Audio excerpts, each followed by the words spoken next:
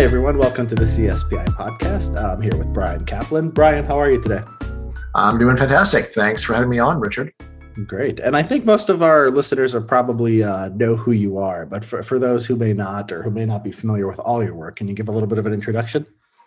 Right. Well, so I'm a professor of economics at George Mason University, and I'm the author of The Myth of the Rational Voter, Selfish Reasons to Have More Kids, The Case Against Education, and Open Borders. And the last book is a New York Times bestseller. Yeah. And so I read The Myth of the Rational Voter. I read the Open Borders book. Mm-hmm. And they were both interesting, and I got a lot out of them. I read I started to read The Case Against Education, and I think I read about a third to a half of it. And I was just like, I agree with this too much. So there's nothing surprising here. So it goes against what almost all experts in education economics actually say. So yeah, yes, I do get that a lot of like, isn't this obvious? Like, well, it's not obvious to the people who devote their lives to the topic. So there is that problem. Or the general public, or every country in the world that has a lot of compulsory schooling and gives advantages to people with college degrees. It's not. You have to remember what's obvious for me or you is not obvious for everybody.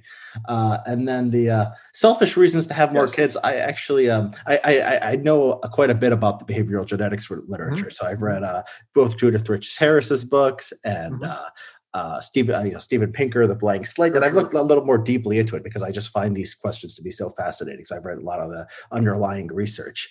So I just never picked it up because I thought, this is just going to be like Case Against Education, where I agree with everything. And I've also thought about the implications of the behavioral genetics research, which I've always thought that people don't take seriously enough. So what I was thinking about when I was thinking about all your books is I was trying to find a common theme. And I think it's something along the lines of, and you tell me if this is right, I don't think you're answering questions that are hard. Like I don't think any book is like a question where you look at and you say, oh, it's like sort of like 55 this way and 45%, the opposite case. I think you're picking things where you think there's an overwhelming case for something. And people are just not taking seriously enough, and they really need to beat it into their heads, and that there are all kinds of moral and economic and political implications of these big ideas. Is that how you sort of? Yeah, that's very fair. So the way that I often describe it is I only write books about orphaned ideas that are just living on the street. No one loves them. And then I come along and say, I'm going to adopt you and I'm going to raise you strong and you will be my child. And that's what I'm going for. So say this is a very worthy idea that has just been abandoned and receives very little attention, and just convince people, look, not only should it not have been abandoned, it's the right version of it, actually. So yeah, I figure I'll never write a book on any of my normal views because that book's already been written 100 times. You don't need me to write the book on The Sky is Blue. So I do always target ideas where I expect them to be controversial. Again, on the education one, that's probably the least controversial in that I can give an hour-long talk on that book, and for the first 45 minutes, I can get a totally normal audience to nod in agreement. And it's only after 45 minutes, when I get to minute 46 and I say, and that's why we should have less education, that people freak out. That's amazing. That's amazing, because your theory is this is a negative sum game. Yeah. We're all jumping through hoops and we're wasting time. And then your implication is, let's just stop jumping through the hoops. Yeah. And stop subsidizing hoop jumping. Stop having big government hoop jumping programs. Right. And again, that's where suddenly people have been saying, yeah, it was such a waste of time. I can't believe how little I learned. And then it's like, what's less of it? No, we can't have less of it. So that's what's striking to me is that immediately, so much of that book just fits with people's firsthand experience, that it's there's only one or two people I've ever met who've actually said that your Case Against Education does not match my experience. It's always along the lines of, well, yeah, that seems to be everything that we've ever seen, but appearances are deceiving, and here's why. Yeah, it's funny because you teach these people things, and then they don't even remember it when they're adults. So and then you say, well, you teach them how to think, and then there's no evidence of that either. Yeah. And so the question Well, is, I mean, I say that doing the evidence for people being taught how to think is that some people know how to think. yeah. So, you say, look, well, someone learned how to think at some point because some people do it. But what the actual experimental research is they can't find it in the lab. So I think I would just say it's just so rare that it's not experimentally detectable, although it obviously does get created somehow. But it's not a good rationale for what exists, because what exists is so bad at getting people to learn how to think. Do you think there's a diminishing returns to education in the sense that it might have been really helpful, 50, 100 years ago to increase the amount of education in the country? And maybe this is what the Flynn effect is reflecting, maybe not just nutrition, but some basic schooling. But we've gone way, way, way beyond what is optimal. Do you think that's right? Maybe. Yeah. So I'll give that a maybe. It's complicated. As you can see, again, like in macroeconomics, there is a lot of work on the question, what is the return for society from primary education, secondary, tertiary? And I would say probably the modal view is that primary is more important. But then there's other people saying no, and we don't really see it in the data. So that's one where I say in terms of measuring the economic payoff, it's plausible that it's more important to do the primary. The main reason for doubt actually is just to go and look at primary education and realize that our stereotype of what is happening at K through 6 is not most of what happens at K through 6. We picture K through 6 as just teaching literacy and numeracy. Yet if you actually go there, you'll see that most of the day they're spending on other stuff. And then it's like, well, that's odd. So like what kind of other stuff? Like music, art gets absorbed as a very large share of the day, actually. Right. And then realize, so if literacy and numeracy are very important and they're not doing nearly as much of it in K through 6, maybe a lot of it's happening later. I mean, it's a common complaint about modern college students that they arrive at college illiterate and innumerate, and then you sort of have to give them remedial education. Right. And so once you start thinking that way, it's like, well, maybe it's not actually such an issue of diminishing returns. And really, there's constant low returns. A lot of it driven by most of the day being completely wasted on material that people are not likely to use or remember or even learn in the first place. Yeah. I think about my own experience. So when I went to grammar school, primary school, I went in with a very bad sort of speech impediment. And really? I used to pronounce words and phonemes in a very strange way. So like the SH sound, sh.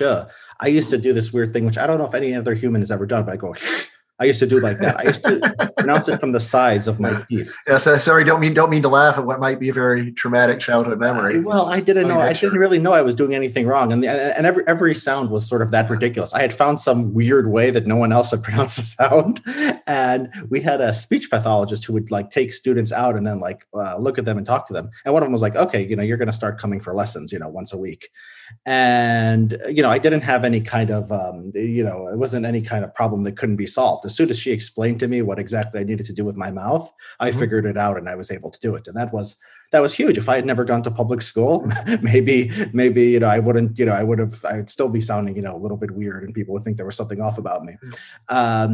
But yeah, I mean, so I always thought that was huge. And then, but my pronunciation didn't really need the other 20 years of education that I've had. So the diminishing return story, is very plausible to me. And then you get, things like algebra, things like reading, and then, of course. I mean, it's so common also for defenders to ask, to find one very useful thing and then say, and that's why we should fund education even more. And it's like, well, that might be a case for funding the exact thing you just told me about more.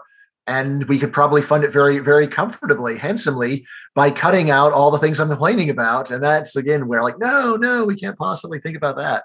Yeah. Well, I mean, do you think, you're a big, fan of markets and accountability. How much of this problem is due to school just being basically a government monopoly with certain exceptions for, most of the last, century and a half or whatever? Right. So ideologically, I'm really tempted to say that, but I don't think that really fits the facts. So if you look at private school curricula, they're extremely similar to public school curricula. So I don't think that there actually is much going on there. There are very important differences between private and public schools, and those have come out very strongly this year when private schools stayed open in person and provided the service people want to pay for, and public schools shut down and just took tax money to not do their job. So there are important differences between private and public education. And this is the year private education really showed its stuff. But in terms of the curriculum, I don't actually see very much difference between what they do. So I don't think that's so plausible. Again, I think the real story is that both public and private schools, people are primarily value them for the signal, for getting the credential, to get the stamp on your forehead.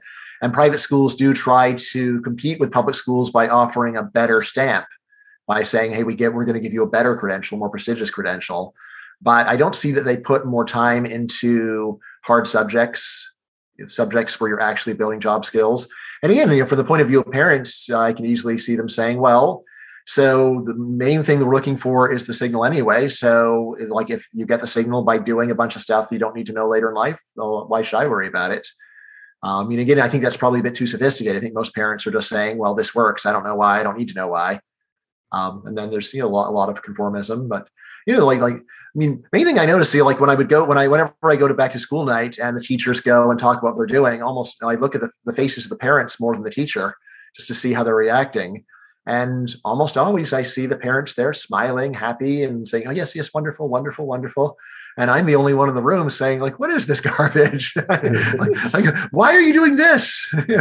Why does this class even exist? So my reaction is quite out of the ordinary. So it doesn't seem like this particular failure is about public versus private, as far as I can tell, much as I would be sympathetic to that idea. Yeah, that makes sense. Have you ever thought about how deep in human nature this goes? So a couple factors. I mean, first of all, we're not obviously the only country in the world that's adopted compulsory education. I think pretty much every country has done that, and a lot of countries have even higher rates of college attendance, and especially in some of the East Asian countries, they seem to massively overinvest even beyond what we're investing in education. And I'm thinking about like religious communities. When I read about the ultra-Orthodox Jews and how they spend their days, and I was reading about, and once I read about what it takes to become an Ayatollah in Shia Islam. I don't know if it's like a 20-year curriculum. I mean, it's something ridiculous. I'm impressed that there is a specific educational path towards becoming an Ayatollah. I would have thought you would have to actually form an organization, and no, they have these seminaries where people. I mean, in Sunni Islam, I think you're basically. I think it's a lot more decentralized. But I think under the Shia Islam, there's these seminaries you go to, and then you sit there for 10, 20 years, and then it's a super long PhD program, and you're studying everything about Islam that you could possibly study. And what is this about human nature? I mean, because it's analogous. It seems very analogous to what we're doing with public education and graduate school, university, all that stuff. What is it about human nature that just has people sit in rooms for a really long time, memorize information that is not very useful, and then give people status on that basis? Have you ever thought about what's going on there? Yeah. So it can't be that deeply rooted in human nature, because it is something that emerged only in the past few centuries. It's something that more than a tiny share of people do. So, I think you need to say, well, there's, the only story you could say is, well, when you combine human nature with being comfortable enough that you don't really need to have everybody working in order to survive, then maybe there's something more along these lines. Yeah. I would say that, of course, some of the things that I think, are more deeply rooted in human nature. So just, the love of children and also the ability of people to demagogue based upon love of children. This I think probably is quite universal, right? So, Darwin would make it very surprising if we didn't have a natural affection for children. And then once a demagogue comes along and says, hey, I can go and say, think of the children and people will give me power. So that's going to be one path towards it. Although even there, I do think that if you think about it more historically, that there is this big wave of education that happens in Europe in the 19th century. And there seems to be a lot of just mutual imitation between European countries and countries in the Eurosphere. And then, of course, not too much, like around the same time, almost the whole world is colonized by Europe, which means they go and induct local elites into their education systems. And those local elites then standardly become the new rulers of the independent versions of the country. And while they may talk a lot about returning to indigenous customs and so on, in reality, they basically just reproduce what they learned in the colonial centers. So I think that's another thing that's going on. right? So, I mean, an analogy that I draw here is like why is that we see the support for education everywhere? So, you might think about it as like, why are the Abrahamic religions so dominant? And part of it is just history, right? So once you get the ball rolling, then it can keep rolling forever. And even if there's like the rock splits into two rocks, like with Christianity and Islam, still they basically just keep going along.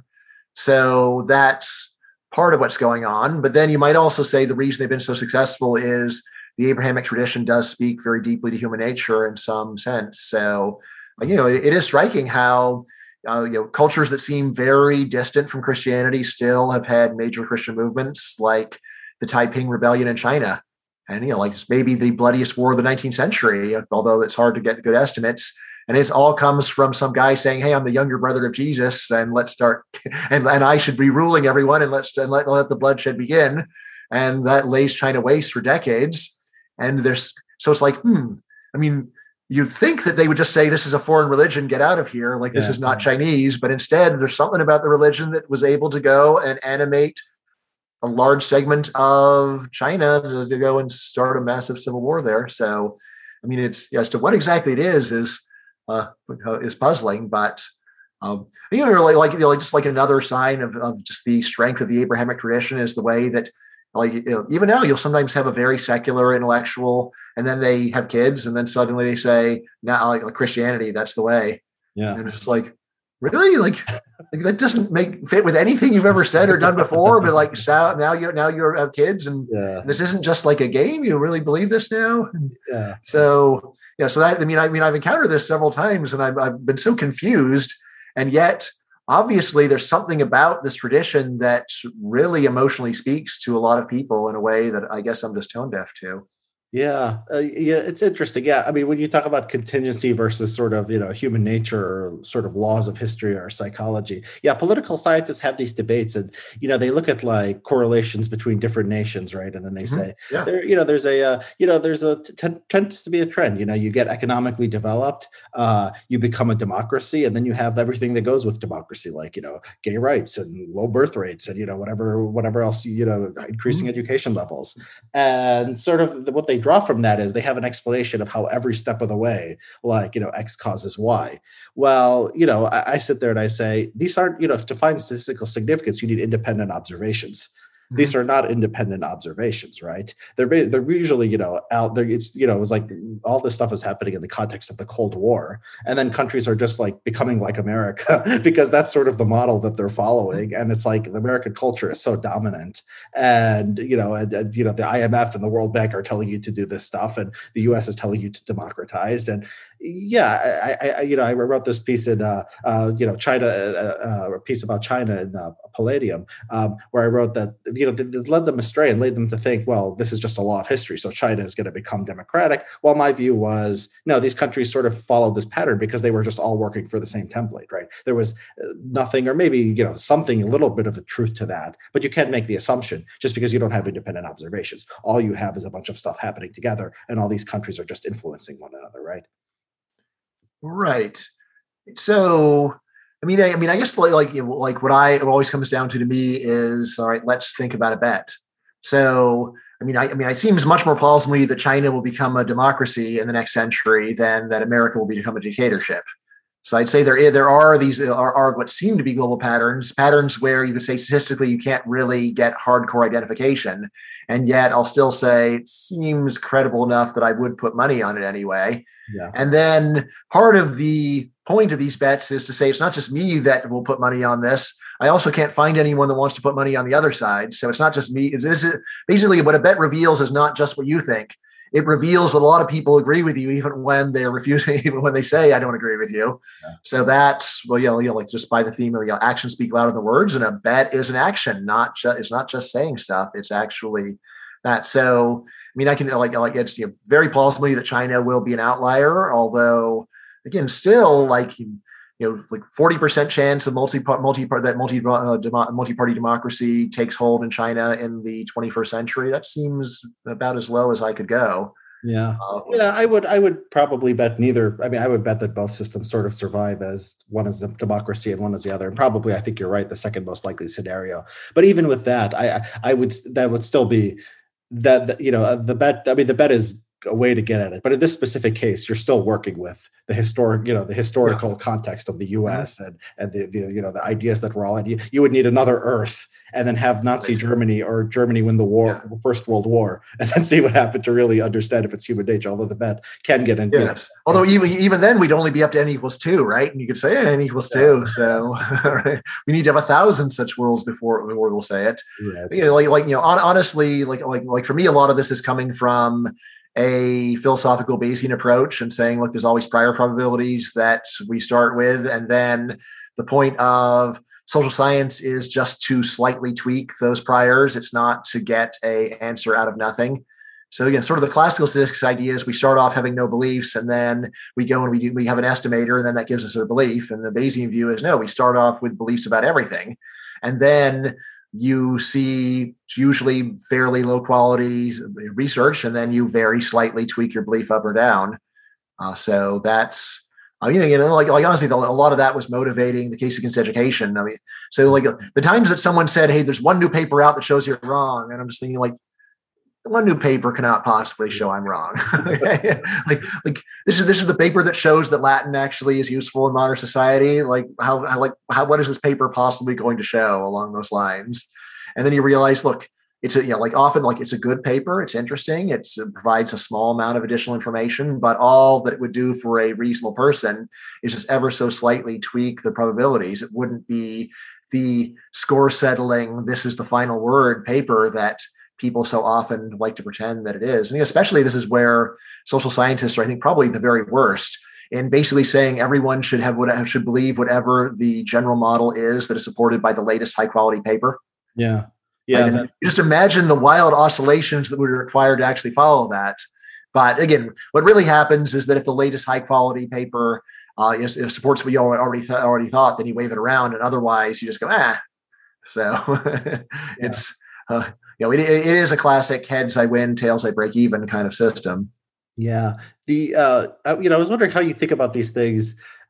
The education finding ethically. So the Open Borders book is sort of, I think you're looking at the world and you're saying, wow, the world could be so much better. We could help so many people. All we have to do is this one simple thing, and every objection you have, somebody can pay you off, and we could reach some kind of agreement, in theory. For the education book, I mean, does it just strike you as just like a major, human rights violation that we're doing this? I mean, even if it's like, even if it's 50-50 signaling versus, 50% of your life, of your first 20 years, you have 20 years if you go to college and grad school has no social good at all. I mean, isn't this maddening? I mean, somebody was showing me data on young people having less wealth. And I said, okay, I mean, maybe some of this can be explained that they're just spending more years of their lives doing nothing. I mean, they're literally just sitting in desks and the period he showed me, it was like, under 30 adults. And, I looked it up, and they were getting like 2.5 more years of education since the time he was talking about. So like, if you look at your adult life from like 18 to 30, that could explain part of it, because that's like 1/5 of the time was just literally spent doing nothing.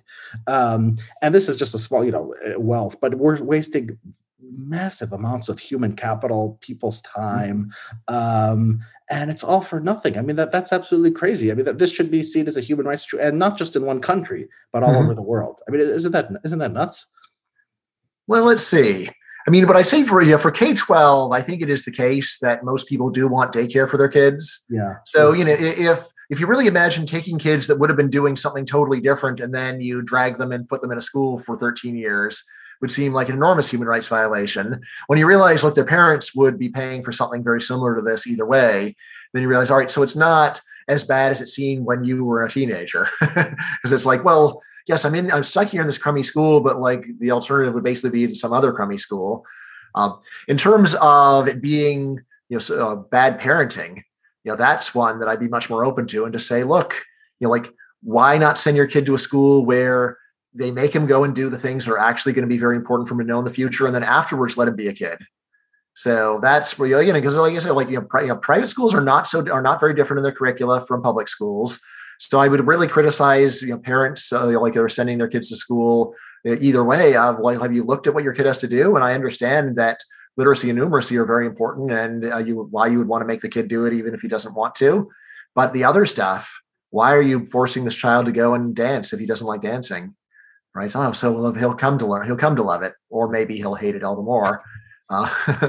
Right? So, I mean, like, one of the themes of my kids' book is that while I'm not in principle opposed to parental paternalism and saying I know better than you, kid, but nevertheless, empirically, I see that very often when there's a disagreement between child and parent, the kid's right and the parent's wrong. Like, why do I have to do piano? I don't like piano. Like, I think the kid's almost always right in that scenario. Yeah. It's like, yeah, he's not going to become a musician either way, and he doesn't enjoy it. So why can't he have a childhood? Yeah. Now after that, I mean, I would say that it's very wasteful, but I would think of the main human rights violation as being of taxpayers who are forced to go and pay for this stuff, even though it's not delivering anything like the value that the proponents are claiming. For the students themselves, they say, college students are usually content, at least, maybe even having a great time. Mm-hmm. So it's a little odd to say that that's a big human rights violation for them. Again, you could always say there's a prisoner's dilemma, and basically you put them into a prisoner's dilemma where if they were to go and not attend, then that would really mess up their lives. I think that's a better complaint. So there's that. And then once you get back to grad students, yeah, maybe for them, they're pretty miserable overall. So, your mileage may vary. So whenever people ask me about grad school, I always say, well, let me just start off with a really great thing about the George Mason Econ PhD. Our students are happy. We have happy students here who really enjoy what they're doing. Yeah. And this is not so at a lot of graduate programs. So when I was at Princeton, I would say most of the students were quite glum. Yeah. I mean, some of it was just I don't like doing this, and I mean, the others was like, well, we have no hope of anything really good happening here. And I remember one of the glummiest actually went on to become a full professor at a top 5 school. So in a way, I sort of want to throttle him and say, listen to your whining, and now look at your job. And did you ever apologize for the whining? I don't think so.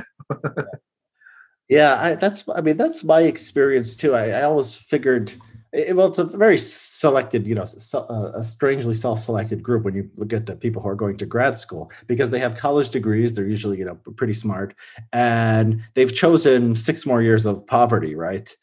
Mm-hmm. For something with an uncertain payoff. And so why people do that is an interesting question. And some people, you think, well, they love truth. And when I look at academia, I don't see a lot of evidence for that hypothesis. So it seems to me they're looking for something else, right? Either they're afraid of going out in the world, or they just want a sort of lazier lifestyle, or they want the status that comes with academia. I mean, for some jobs, the PhD is a union card. So you want to be a professor, you got to have that union card. So there's that. Yeah. For a lot of other ones, there's a glass ceiling if you don't have the PhD. Where they're like, I can never advance, so might as well I want to advance, might as well get it out of the way now. For humanities PhDs, I think you really just have to go down to they're deeply confused about what's really going on in the world. Yeah. Because even at very top schools, the odds of ever getting any kind of permanent teaching position are pretty slim in a lot of the humanities. So, and it's one where, say, do you understand how low your prospects are? Right. There is a great book on how to become a professor by Jason Brennan called Good Work If You Can Get It. And there he has all sorts of useful advice about how you can go and improve your odds of actually succeeding. But again, most of this is stuff that hardly anyone in grad school is following. Like you should start publishing today, right now. Why? Are you working on something for publication? If not, then you are choosing failure. Right. And he's very blunt about this. So I'm working a paper for class, only write a paper for class that can be turned into a publishable paper. Yeah. Whatever you're doing, talk to the professor, can this become a publishable paper? So that's what you'd be doing if you really wanted to succeed. And again, it does seem like a lot of the people in the humanities are just sort of drifting through the path of least resistance. They don't really know what's going on. And I think by the time they're looking for a job, or actually looking for the job, they understand how hopeless it is. But if they would have started it, if they understood the sheer hopelessness of it, that's less clear. And then obviously you have things like CS where there's no big mystery about why people are doing it. Mm-hmm. Yeah, I was wondering how you think, as far as going back to the human rights issue. Yeah, I guess you're right. It is sort of sweet for the students although our political discourse becomes confused because people then go, oh, look at these young people, they have no money, they must have no opportunities. But yeah, they're going to Club Med for 2-3 years and enjoying their lives. Party is for what it is for a lot of students, and that's of course what students missed out on in last year is they didn't get to have the party. Right. Yeah. And sometimes I see articles like in, like mostly conservative publications says, isn't grade inflation so terrible? And, kids are doing less homework. And I'm thinking, no, this is, if it's all signaling, like good for them to be doing less work. But you're right. But I think about the lost productivity to society, particularly smart people who are spending years in prime. Yes, or especially those who just get sidetracked into research on something of no broader relevance to society. Yeah, so, exactly. The amount of brain power spent on research that no one even reads, and even if you did read it, what difference would it really make? I went to law school too, and I've published in a couple law review papers, and it's really awful there because law school, the top levels is basically just an IQ test. It's just the LSAT. And so you're getting smart people. They're 3 years. The only thing they don't teach you, they have classes on everything. The only thing they don't teach you is to take the bar. So kids have to take a class on taking the bar before they take the bar exam. So everything else in the world, feminism in the law, animal rights, whatever you want to teach, you'll have a class for that. Just not the one, literally one thing you need to be a lawyer. And these are smart people. If they were just, managers at some corporations making, the business a little more efficient, that would be, they're smart enough to be doing that, and they'd probably be doing a great job, and the world would be better. But that's not what they do. And you're so that's the policy sort of question. How have you sort of incorporated the ideas about signaling, about the wastefulness of education into your own teaching? So for me, I taught a class on game theory, and at UCLA, and one of the things we did, one of the lessons we were teaching was about the signaling model of education, to teach the concept of signaling. More generally. It's funny because one girl didn't get it because she goes, oh, so what you're telling us with this is that we should all drop out of school and stop coming. No. Like, you missed the point. And once I gave the signaling lecture the day before holiday, and then someone reminded me, and I said, oh, if you hadn't reminded me, I would have thought the guys all listened and misunderstood me. You all failed. The class and there's no one there, huh? So that's the wrong lesson. The lesson is society put you in this position where you have to be here and listen to me, which I hope you get some benefit from. But so in terms of how it's affecting my own teaching, so I actually have two totally different teaching gigs. So I'm a college professor, but I'm also a homeschooling dad. So as homeschooling dad, my work has overwhelming effect on what I do. So basically, when I'm teaching my own kids, I say, okay, first of all, we're here to acquire a list of valuable skills. Right. And we're going to do that whether you like it or not. Secondly, we're here to go and learn things that you personally are interested in learning about because it's relevant to your future.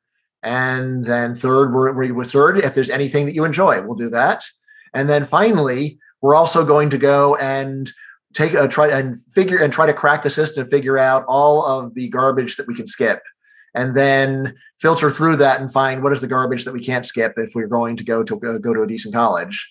So those are all the things that I do as a homeschooling teacher. So, like for my younger kids, like all we do really is math, reading, writing, right? And so the math is the one thing that I put a lot of effort into, and like every day we spend an hour going over math and math problems, and then the writing, that. So just go and write about something, anything that you're interested in, just write about it. And then the reading, just read any book, anything you're interested in reading, just read about that. And other than that, for the younger kids, I don't have them do anything actually. So that's so I just feel like I just want you to have a good childhood. We're going. At what age do you let them start doing things that they're more interested in? They go beyond the basics. Pardon? What you distinguish between older kids and younger kids? Okay. So for the younger kids, like being younger, they're just less interested in non-play stuff. So if there were a younger kid that really wanted to learn CS or something like that, that'd be great. But that's not the kids I have. For older kids, that's where I'd be more focused on. Okay, so now we need to go and start getting our resume in order for college applications.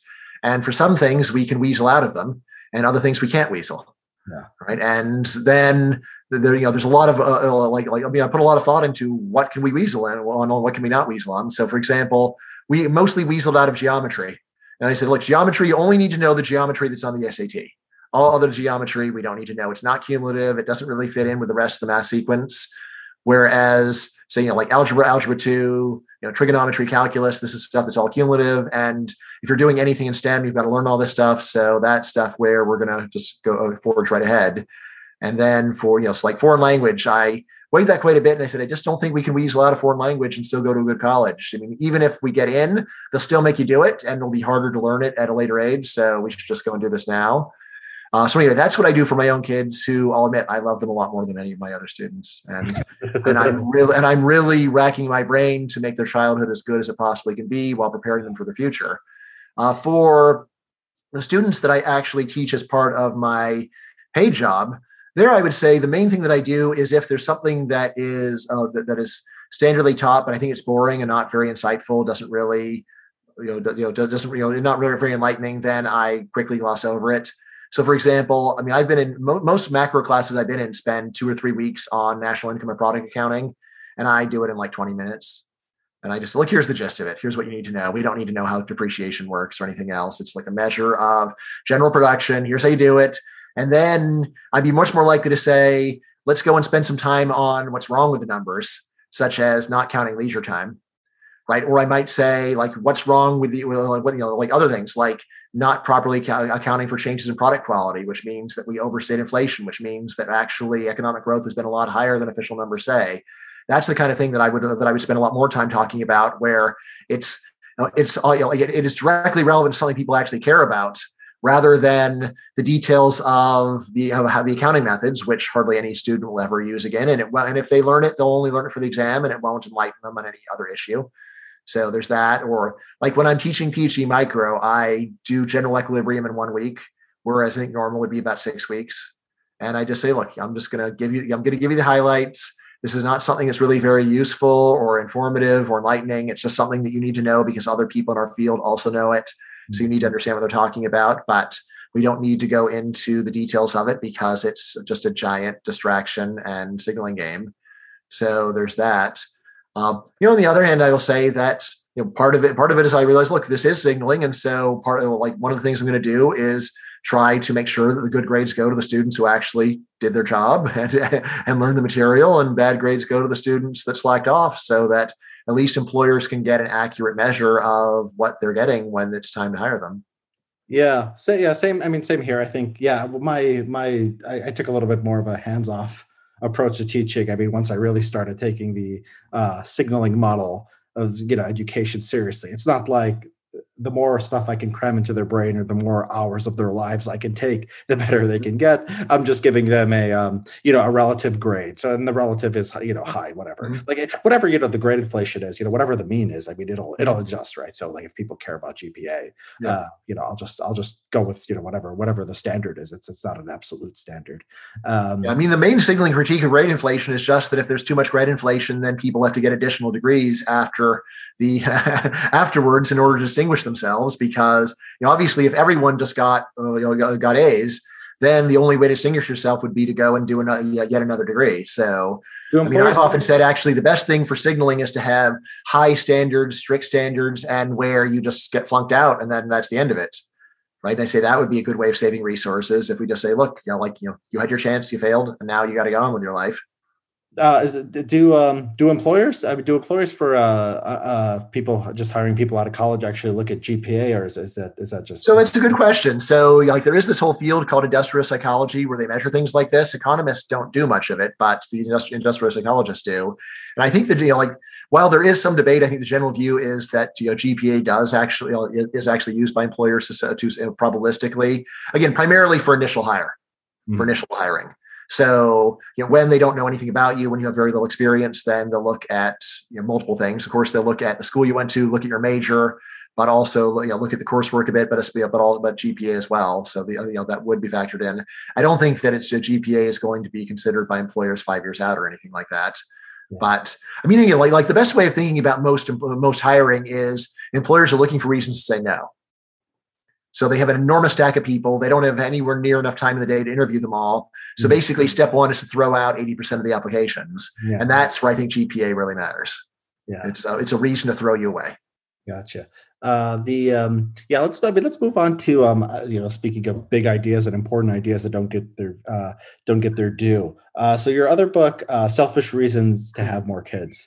Well, I've looked through it. I didn't read it, like I said, because I'm familiar, pretty deeply with this research. But even the people who do the research and publish papers and books on it often don't talk about the important, I think, philosophical implications of this. I mean, often when you hear people say, why don't people have kids, even if whether just anecdotally or just we're looking at like polling, they'll say stuff like we can't, people can't. They say they can't afford it. Yeah. And then you look at like countries by total fertility rate. Yeah. It's like, wow, Congo Yeah. and Niger must be living it up there. I mean, they can afford it. Must be much better places to live than Hong Kong and Singapore. And so, yeah, the behavioral genetics literature I think is just so fascinating because I think this stuff should be fundamental. I mean, every social science basically deals with how can you change people to some extent. I mean, not every social science, but there's a part of this in economics, there's part of this political science, sociology, and you need to know what percentage of what you can change is actually changeable, right? You need to have some kind of idea of that. And if it's, the blank slate model, then there's a lot for social science to do. If it's more leans towards genetic determinism, there's maybe less for social science and, policy to do. So I think, just for being philosophically interesting, I think this is just so basic and yet it goes ignored. Do you have any thoughts on that? Just like, people not taking the ideas, the lessons of behavioral genetics seriously? Yeah, so I've got a lot to say about that actually. So, I mean, most of this behavioral genetics research, in fact, like virtually all of it, is produced by people who are professors, and their goal is to go and get a paper published in some journal and then move on with their lives. Like, so almost no one that's doing this work is actually interested in doing anything with it, actually. Yeah. This is not limited just to behavioral genetics. I also found this in education research where number of papers saying, oh, we found this thing in education. Okay, now moving on. And like the idea that anything might ever change based upon the research is just, again, it's not the world doesn't listen. It's that the people that produce the research barely make any effort to even communicate that their findings or try to sell anyone on what they're doing. So, you publish a piece on the behavioral genetics of teeth, and then you say, all right, I'm done. I'm published in the Journal of Genetic Dentistry, and now I'm moving on with my life. So a lot of what I wanted to do in this book was to put the research together in a way where people could see the big picture and see how you might actually change the way that you live. Now, I know that, as you were mentioning, Judith Harris's book, The Nurture Assumption, was filling a very similar niche. What was striking about that book to me is that she focused almost entirely on the behavioral genetics of personality. And there, I think there is a very natural reply to this and say, well, look, parents don't matter much for personality because they're not trying to affect personality very much. Personality is the kind of thing that parents know one should respect and just treat as a tree that just grows in its own special way. And it's not the parent's place to try to go and say what the tree does.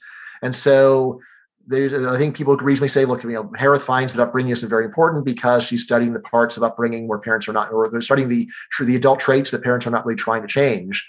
So what I did is I tried to just cast a much broader net and find all sorts of adult traits that parents are clearly trying to change, like your educational success or your income or your church attendance, these things. And that's where I said, like Harris's results are actually very, that she was reporting are very general. And that actually, even for all of these things where parents clearly, desperately are wanting and trying hard to make a difference, we don't see very much effect. Now, the way that you were interpreting it, I think, is not quite right in that even if you go and get a heritability estimate of 100%, this does not actually show that you cannot change the child. It just shows that within the observed range of what parents actually do, none of the variation in that changes kids. But it always remains possible that there's something else that could be done that would make a very big difference. Yeah. And then the question is, like, okay, what would that thing actually be? Now, a hope I think that people have is that there's just a bunch of magic bullets where you just give them Wheaties every third Wednesday, and then they will become a Nobel Prize winner. And it's like, well, then why have we found it? Because no one's doing this exact specific thing. But if we did it, like this tiny little intervention would dramatically change life. Now, I think almost no one really believes in these magic bullets. So then what's the other alternative? The other alternative is to say, look, if we want to go and get this effect, either we're going to have to drastically ramp up the effort, or maybe just once we realize how much effort it would take, we give up. So, one of my favorite examples here is foreign language acquisition. So this overlaps with both education and child rearing. So if you go and look at a representative survey of adult Americans, less than 1% even claim to have learned to speak a foreign language very well in school. So it's like less than 1%. All right. Claim just so that we've learned it. And people would tend to exaggerate that. So now, from that, you could have two reactions. One reaction is, well, in that case, let's go and try a lot harder so they actually do learn the foreign language. On the other hand, you could say, well, apparently it's too hard. So for that, what you really want to do is say, well, how hard are we trying right now? All right. So how hard we're trying right now is basically that you do minimum of 2 years, more often 3 years if you're going to college, a foreign language. And once you realize you're already spending 3 years of life on it, to say we should do a lot more seems, to my mind, is pretty crazy. Yeah. So what, we're going to spend 10 years on this thing? And maybe that probably even that wouldn't be enough. Now, for my older homeschool kids, I said, I just don't think we can weasel out a foreign language and go to a good college. So, they actually did, acquire genuine Spanish fluency, right, through homeschooling. And not, this is one where I had to hire other tutors and so on, because I can't do it. I went to regular school, so I don't speak Spanish. I just did 3 years of crummy public school Spanish education. Yeah. But, even with my kids and getting special tutors and doing college Spanish, even that wouldn't have been nearly enough, except that they started speaking only Spanish to each other. So I would say they probably put in about 50 times as much effort as a normal kid would into this. And that was enough. Yeah. Okay. That did it. That did the trick. So what this means is that, this is changeable. It can be done. The real question is just, does it make sense to put 50 times as much effort into this thing where my sons really enjoy Spanish now, but even they will say, as to what I would exactly do with it is kind of unclear, but I don't know, improves your dating pool or whatever, but yeah. You're right that you didn't mean to imply that you can't change the world through policy or effort, right? Because you look at things that have changed, or kids, right? The heritability estimates do not mean that kids are unchangeable. Just means that you don't see much sign that existing parenting changes them. So it's doesn't versus can't. Parenting doesn't matter much. Can't is a harder judgment, although it does mean you have to look in the mirror and say, either I know some magic tricks of parenting that are low cost but incredibly effective, or I am so unusual, so I'm so out of the norm, I'm going to do something that one person in 10,000 does. Well, and then Brian Kaplan might be one person in 10,000, right? Yeah. I'm going to stick my neck out and say, I think I did give my older kids a 1 in 10,000 educational experience for middle school and high school. They were taking AP tests in 7th grade and doing college classes when they were 12. So that's pretty weird. And I think we see some effects of that. Of course, you can always say it would have happened anyway. Yeah. At minimum, I say it would have happened later. Yeah. Well, I think if you're a good social scientist and you deal with big issues, which I think, that's the way you think of yourself. That's why I think of you.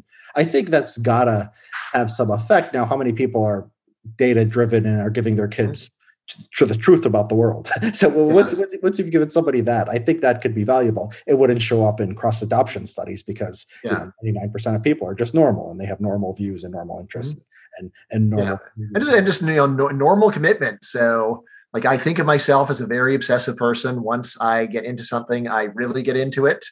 That can be bad for you if you're focused on something that is a waste of time. On the other hand, it also means that when you apply yourself in a good direction, you are much more likely than other people to finally get some results out of it. Mm-hmm. So that's been a big part of working with my kids is what are things that are worthwhile really putting a lot of effort into. I also try to get feedback from my kids about, does this seem valuable to you? Is this something you want to pursue further?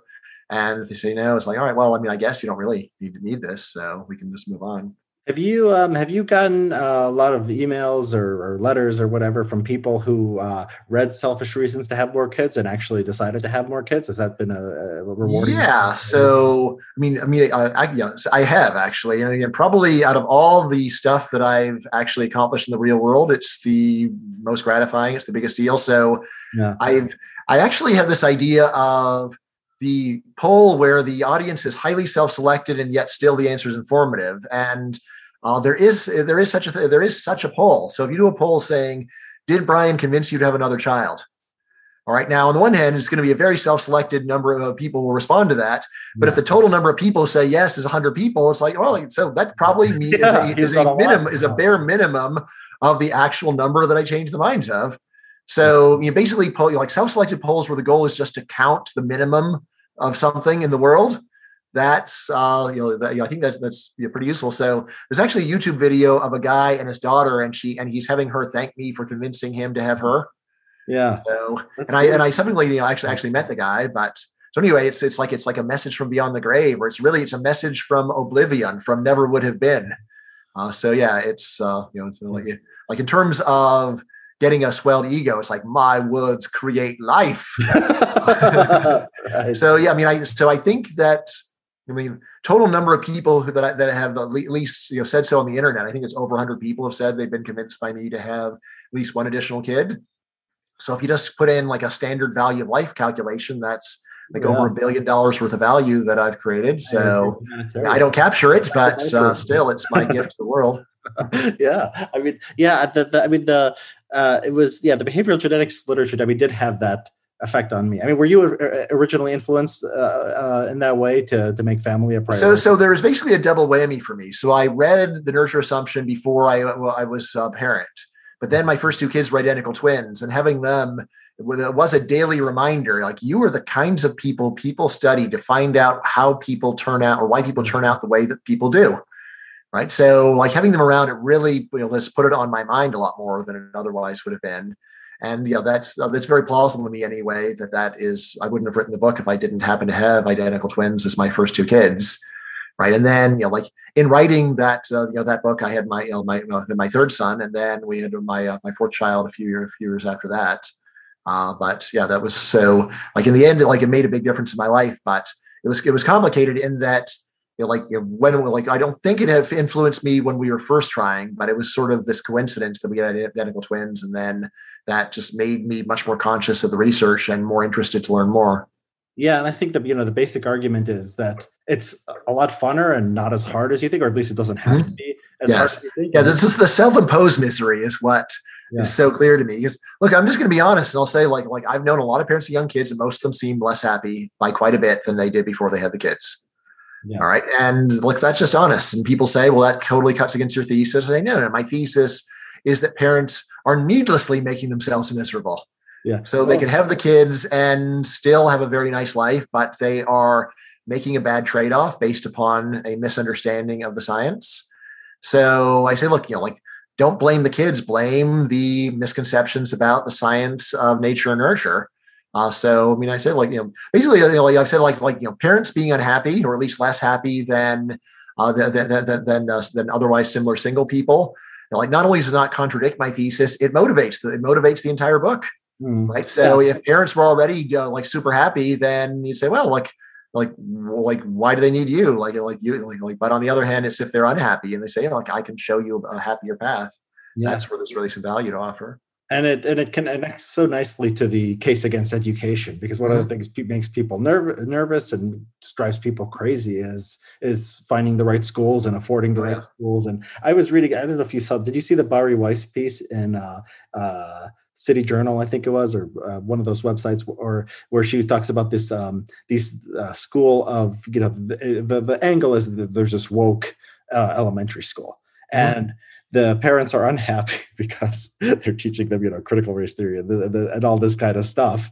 And, the parents are paying $55,000 a year. And I'm like, your headline is, wow, these poor people are being brainwashed. And I'm reading this. I'm like, what on earth are they doing? They're voluntarily paying for this.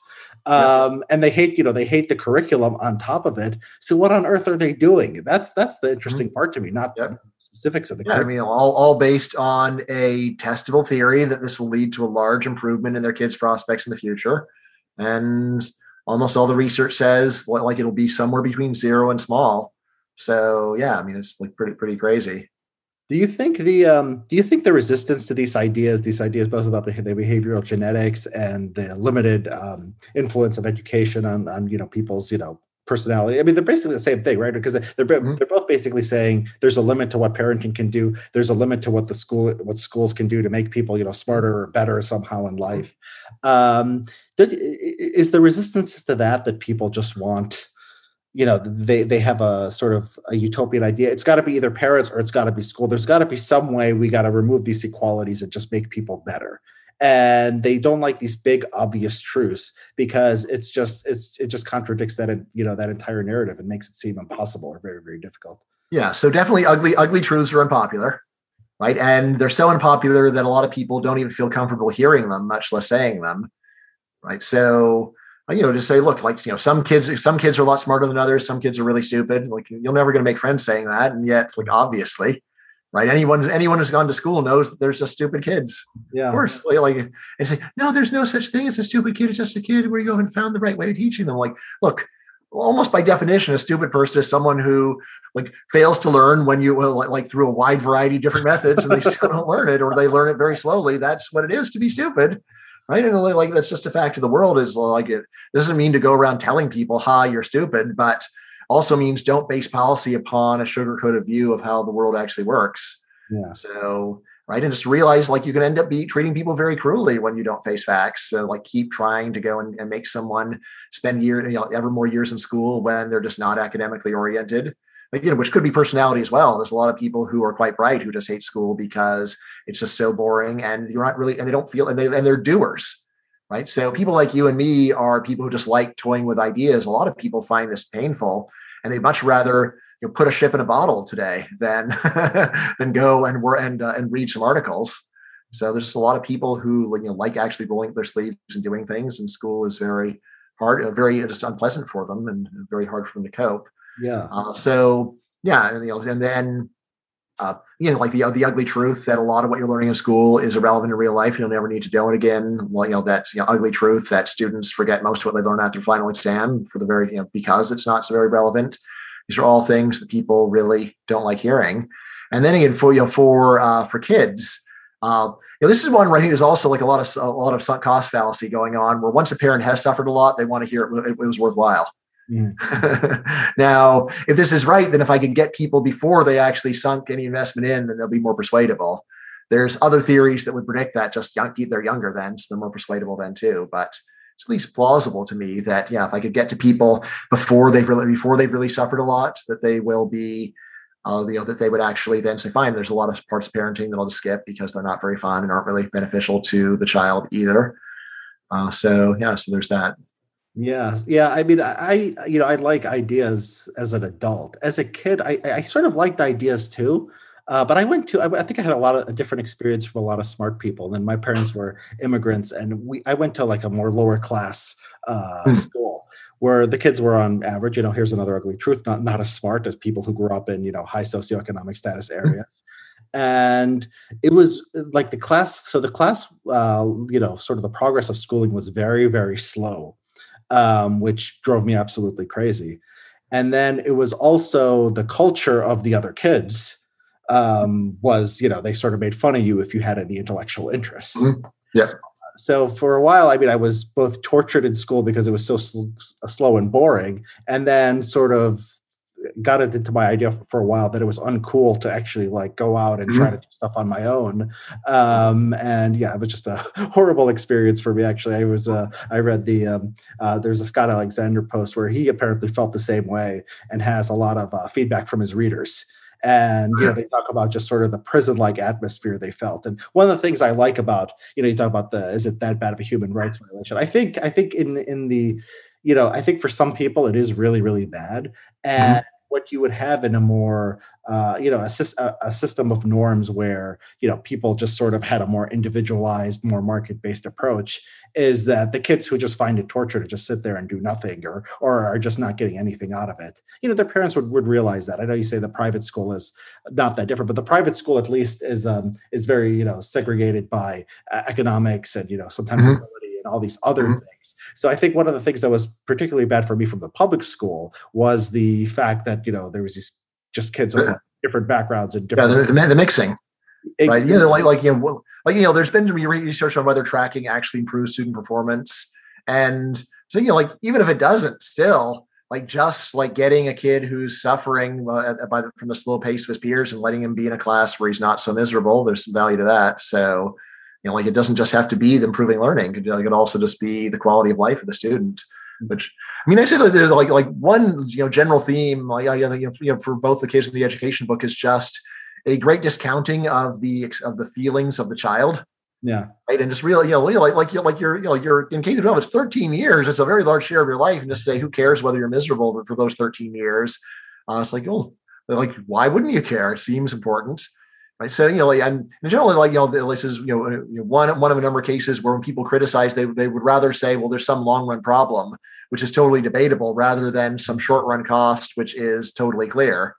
So, people would rather say things like, K through 12 is, like could cause anxiety in adulthood than just to say like kids aren't happy right now. Yeah.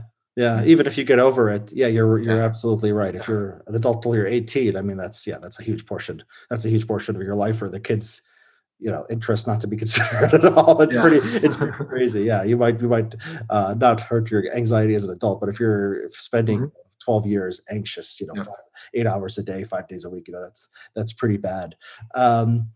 Okay, great. I mean, I love these. I love these topics. I think they're important. And the other one is, I think we could just talk about a little bit about Open Borders, and it's different than the other book because it's sort of a comic book, right? Yeah. So it's a nonfiction graphic novel, which is the actual term in the business. It's a little confusing because you think of novels as by definition being fiction, although even that is not true. So Truman Capote's In Cold Blood was billed as a nonfiction novel, so anyway, I mean, I'd read a number of books like this, and some are good, some are bad, but the good ones were really good. So, for example, Larry Gonnick's Cartoon History of the Universe, 5 volumes where he takes you through the totality of human history. And I found that not only was it just by combining words and pictures, conveyed more information per minute's time. By being more entertaining, it got you reading for a larger number of minutes. And then finally, notice that it can be very accurate. You can carefully fact check a work like this. So, like any area of human history that I knew well, Gonnick seemed to be very accurate.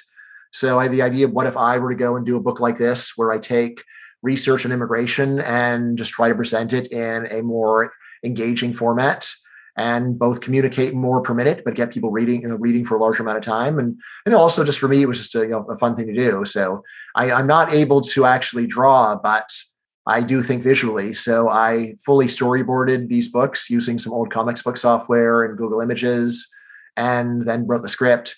And then I was able to find my dream illustrator, Zach Wienersmith, who does Saturday Morning Breakfast Cereal. So that was just a dream come true that I got Zach to collaborate with me on that book. Have you seen there was a post, I forget who wrote this, but it was a blog somewhere. It said The Case Against Books. Have you seen this?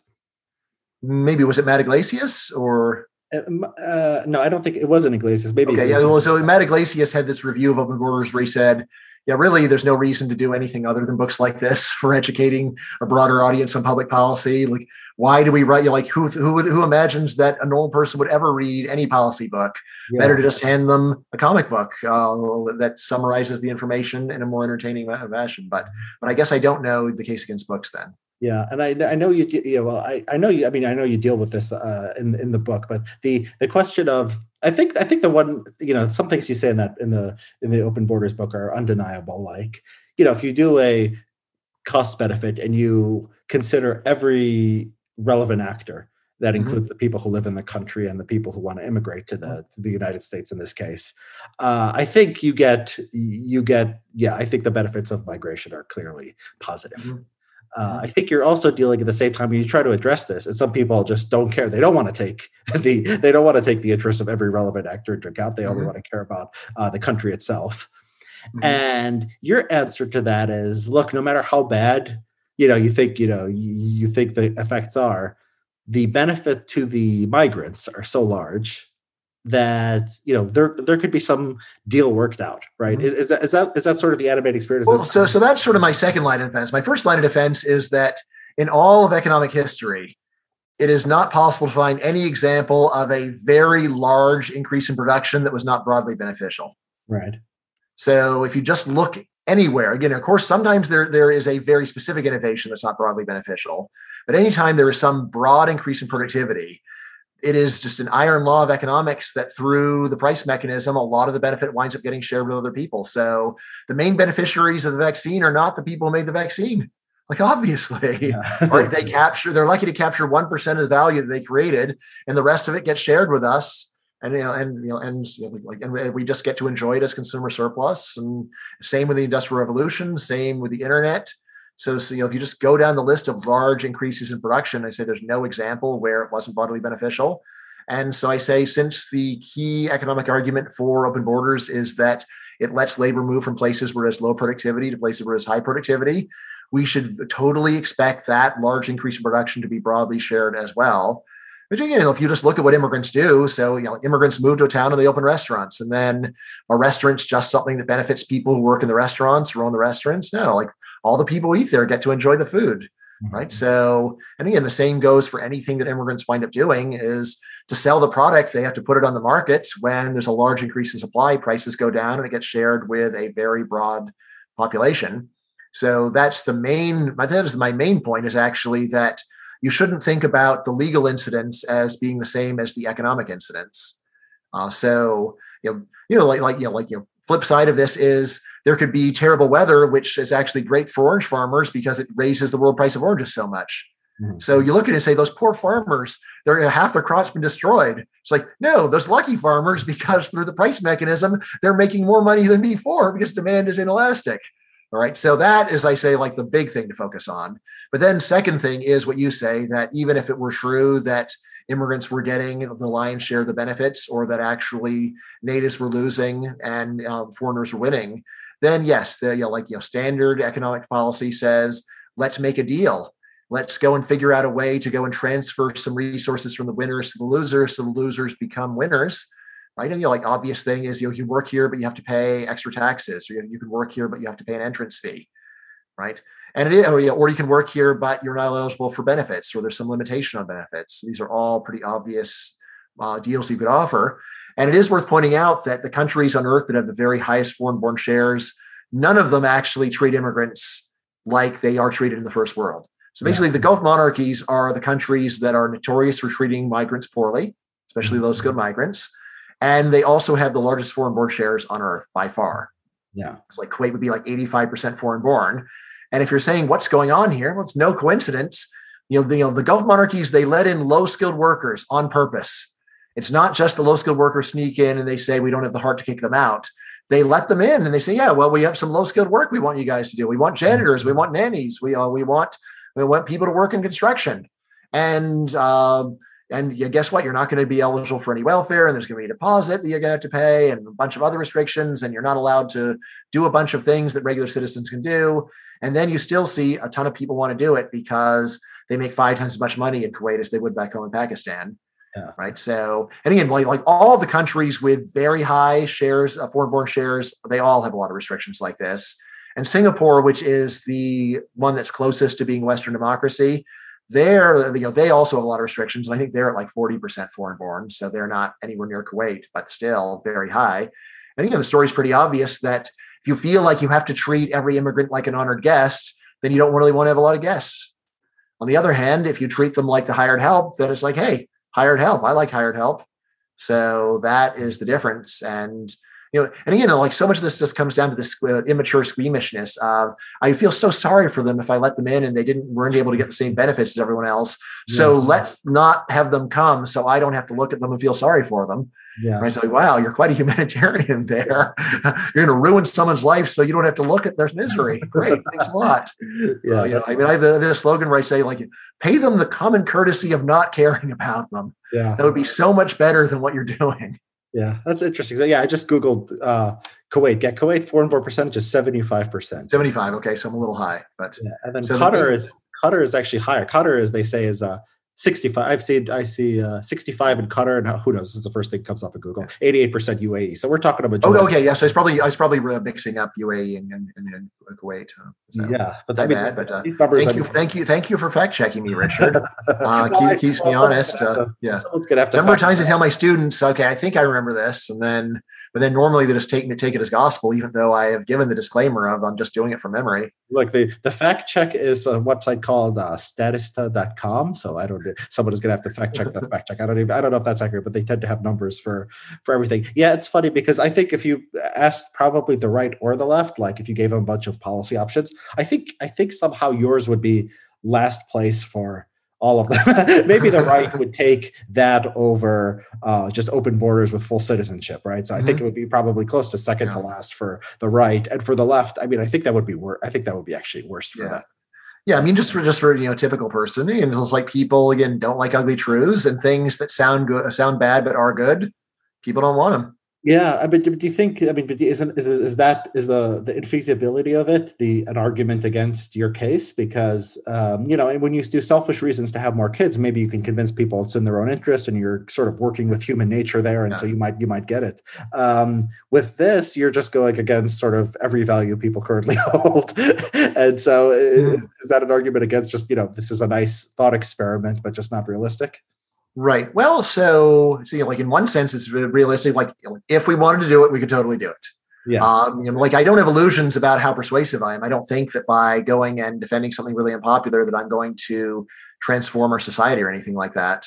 Say like as to why I do it. So like partly I am an academic, and just the search for truth means a lot to me.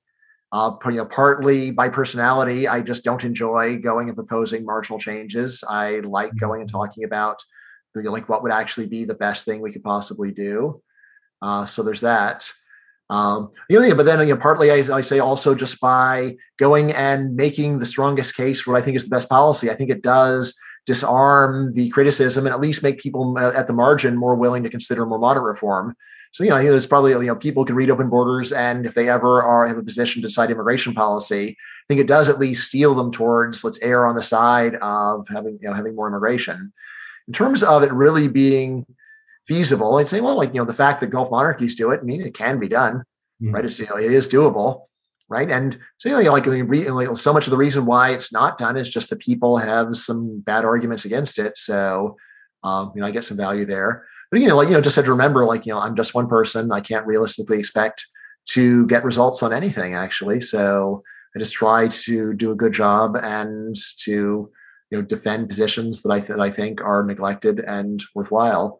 Do you think that you might be underestimating your influence because I feel like the Overton window on this issue has shifted, and I think if someone was a Bryan Caplan, and if there was a disciple of Bryan Caplan and then on this issue, I think what they wouldn't do is run for office and say, I'm for open borders. I think they would run for office maybe as a liberal Democrat or just some kind of normal person, and then pretty much act as a open borders person, right? So the fact that nobody is saying in the political realm open borders is not an indication. It's sort of like in the other direction. I think a lot of the motivation for immigration restriction is actually white nationalism, and very few people are open white nationalists in politics, but I know there are some, quasi white nationalists who are motivated by that, but then they'll talk about jobs or they'll talk about whatever. And I figure there must be, the extremes are influencing people on both sides, and I think you probably are influencing it. Do you think that like watching the political debate that there is sort of, you could see a hint of this? Because I think 10, 15 years ago, I think the way we talk about undocumented migrants, they were basically talked about like criminals, 2 decades ago, and that on the left really doesn't fly. Even on the right, it's not as harsh. It's like you have to portray as many of them as possible as criminals or smugglers, because if they're criminals for another reason. Nobody's angry at just the normal people anymore. And so, do you think maybe you actually have had an influence in that way? Yeah. So the idea that more radical views on immigration are covertly affecting what actually happens, I think that's plausible. What doesn't seem very plausible to me is that I personally am the marginal factor. So I'd say I'm one voice out of a bunch of people that are defending much higher levels of immigration. So, and again, just looking at what other people say, it seems to me like most of the time when I talk to people who are immigration activists, they barely ever thought about open borders or anything like it, and their focus is really almost entirely on people who are already here. Right, who I would say that's the problem that is so minor compared to all the people that haven't gotten here in the first place. So, I mean, I do definitely love the idea of people secretly waving my book around and saying, this is our whole agenda here. I just have trouble believing that it's happening very often. Right. Honestly, my guess is actually that I'm more influential among right wingers. So the pro immigration Republican, which is not an oxymoron, right? And actually, if you look at what happened under Trump, I would say it is the so-called business Republicans who did prevent there from being any major change in immigration law, right? And so these are the people that are very closely allied to businesses in their districts, and a lot of those businesses employ a lot of illegal immigrants, and at minimum, they just want to let's not do anything about this. Let's just not hassle my allies, right? So I think that they are more likely to actually been influenced by what I'm doing than liberal Democrats who, so I'm always happy to go and have people who disagree with me on other things read me, but there is this sociology of people tend to read things by people that are read by people who read things that are like things that are read by other people and so on. So I think that my social distance from the right is probably considerably smaller than from the left, even if I'm saying something much more radical that that still the buffers between me and Republicans, I would think, are probably just milder. Yeah. But again, I could be wrong about that. I mean, so often it's just confusing as to what's going on in the real world, and especially about oneself. One is very confused. It's the number, there's so much selection bias among the people that that talk to you about yourself, and even they don't generally just tell you exactly they don't level with you very often. So, whenever someone says, what your problem is, Brian, I'm always intrigued. Oh, please tell me. No one tells me what my problem is. I'd really like to know, just to get any feedback at all on the nature of my problem or problems. So hit me with it. Well, I think you're right that you're known as a free market guy who violates some taboos. So I think your social distance to the right is closer. Although on the left, I've seen an uptick in this kind of rhetoric, and I don't know of, and maybe this is just my own bubble, I don't know of many people just making the full open borders case on the left, but somehow the arguments have gotten there. So there was a famous interview with somebody at Vox and Bernie Sanders years ago. Yeah.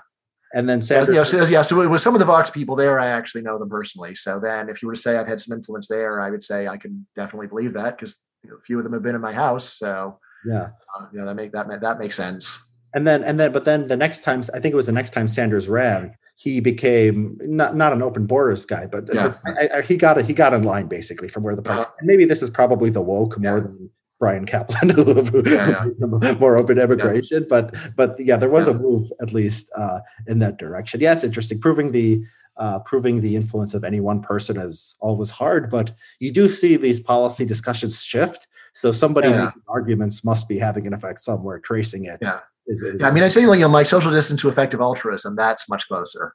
So there, I know a lot of people involved in that very, very well. Yeah. So I can believe, I can believe that I've got a lot of influence there, but then as to how much influence effective altruism has, it's noticeable in the world, but it's a small share of philanthropy, which is of course a small share of GDP. So it's what they're doing is great, but it's not. I don't see much sign that it that it leads to fundamental social. There's led to any fundamental social change yet, and hard to little hard to believe it will ever. But maybe prove me wrong, effective altruists.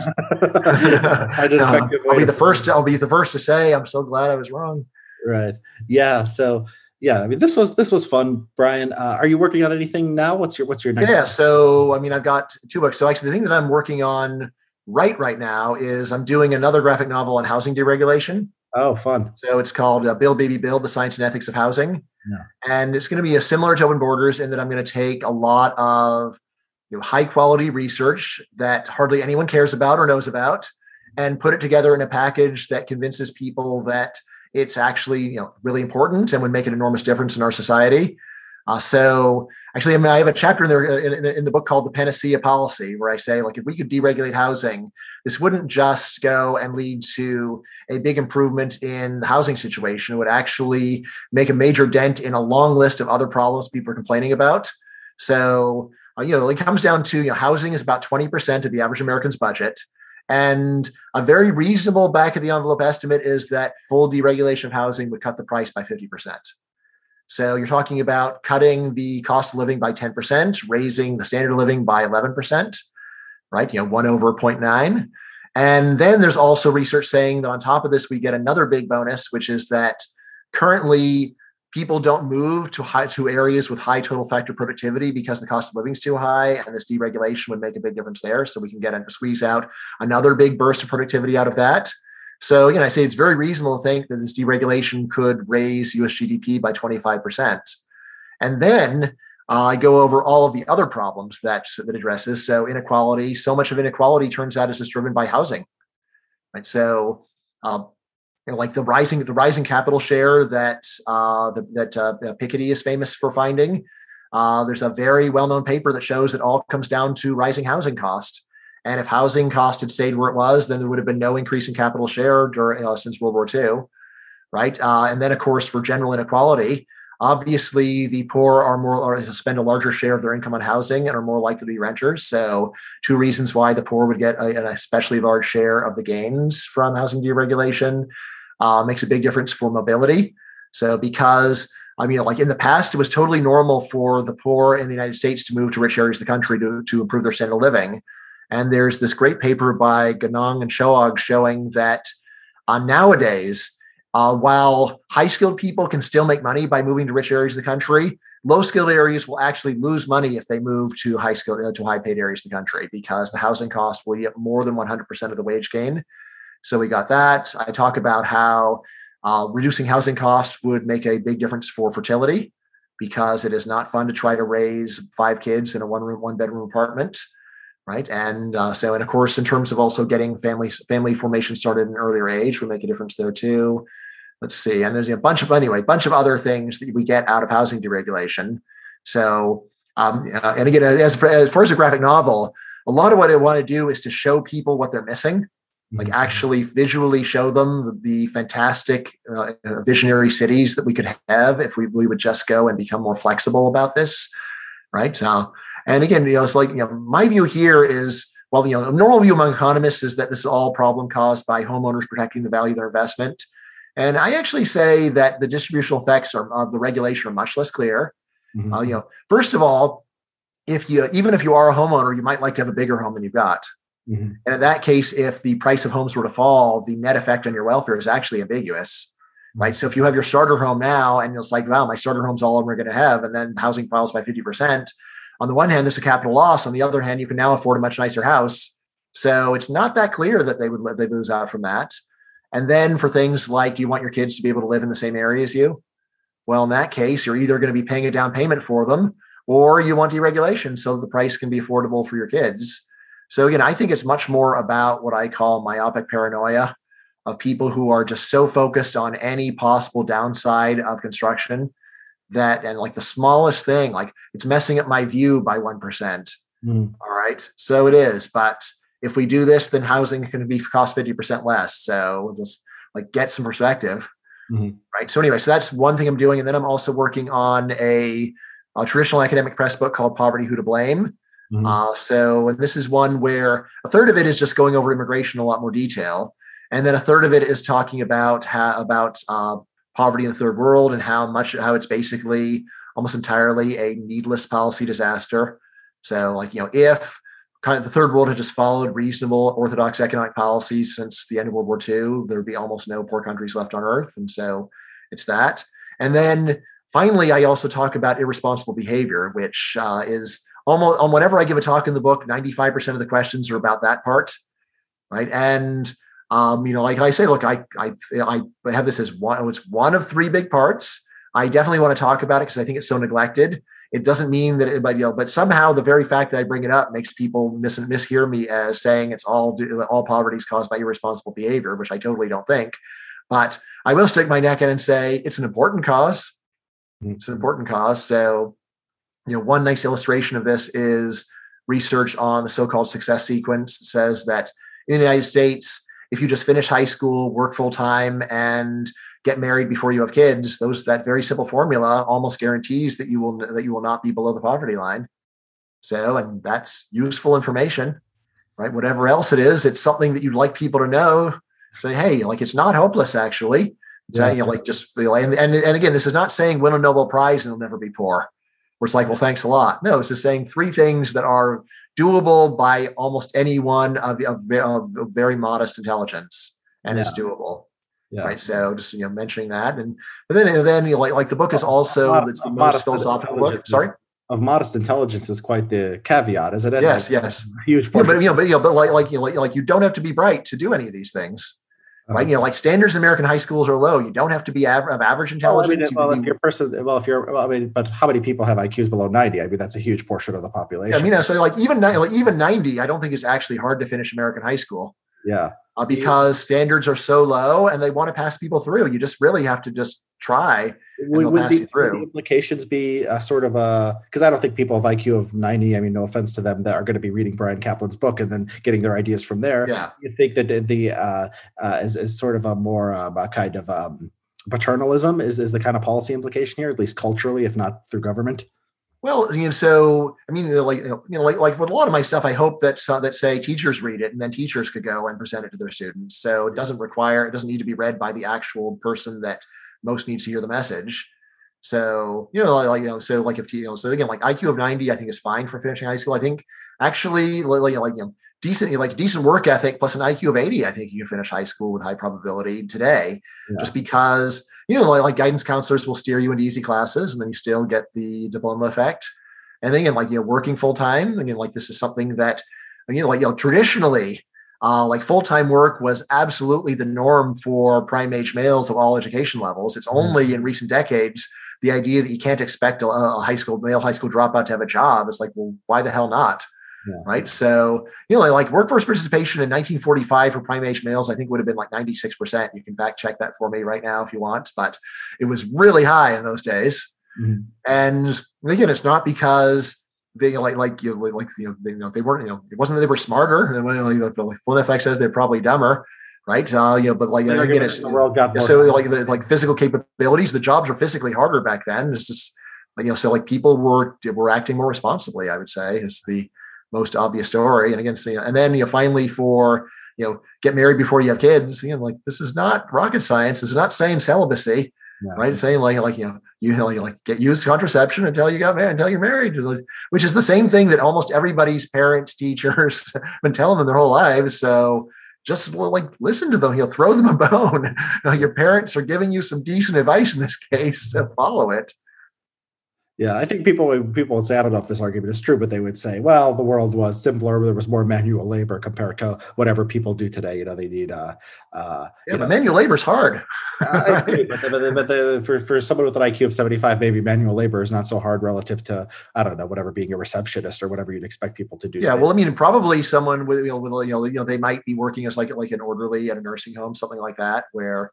So again, there's still tons of very low skill jobs. I mean, remember, like a pretty standard result on this wage polarization is that actually, while there was a big decline in wages for moderate decline for wages for low skilled workers, what's happened in the last 20 years has been that very low skilled workers have actually seen rises in their income, and it's the middle skilled workers that seem to be doing the worst now.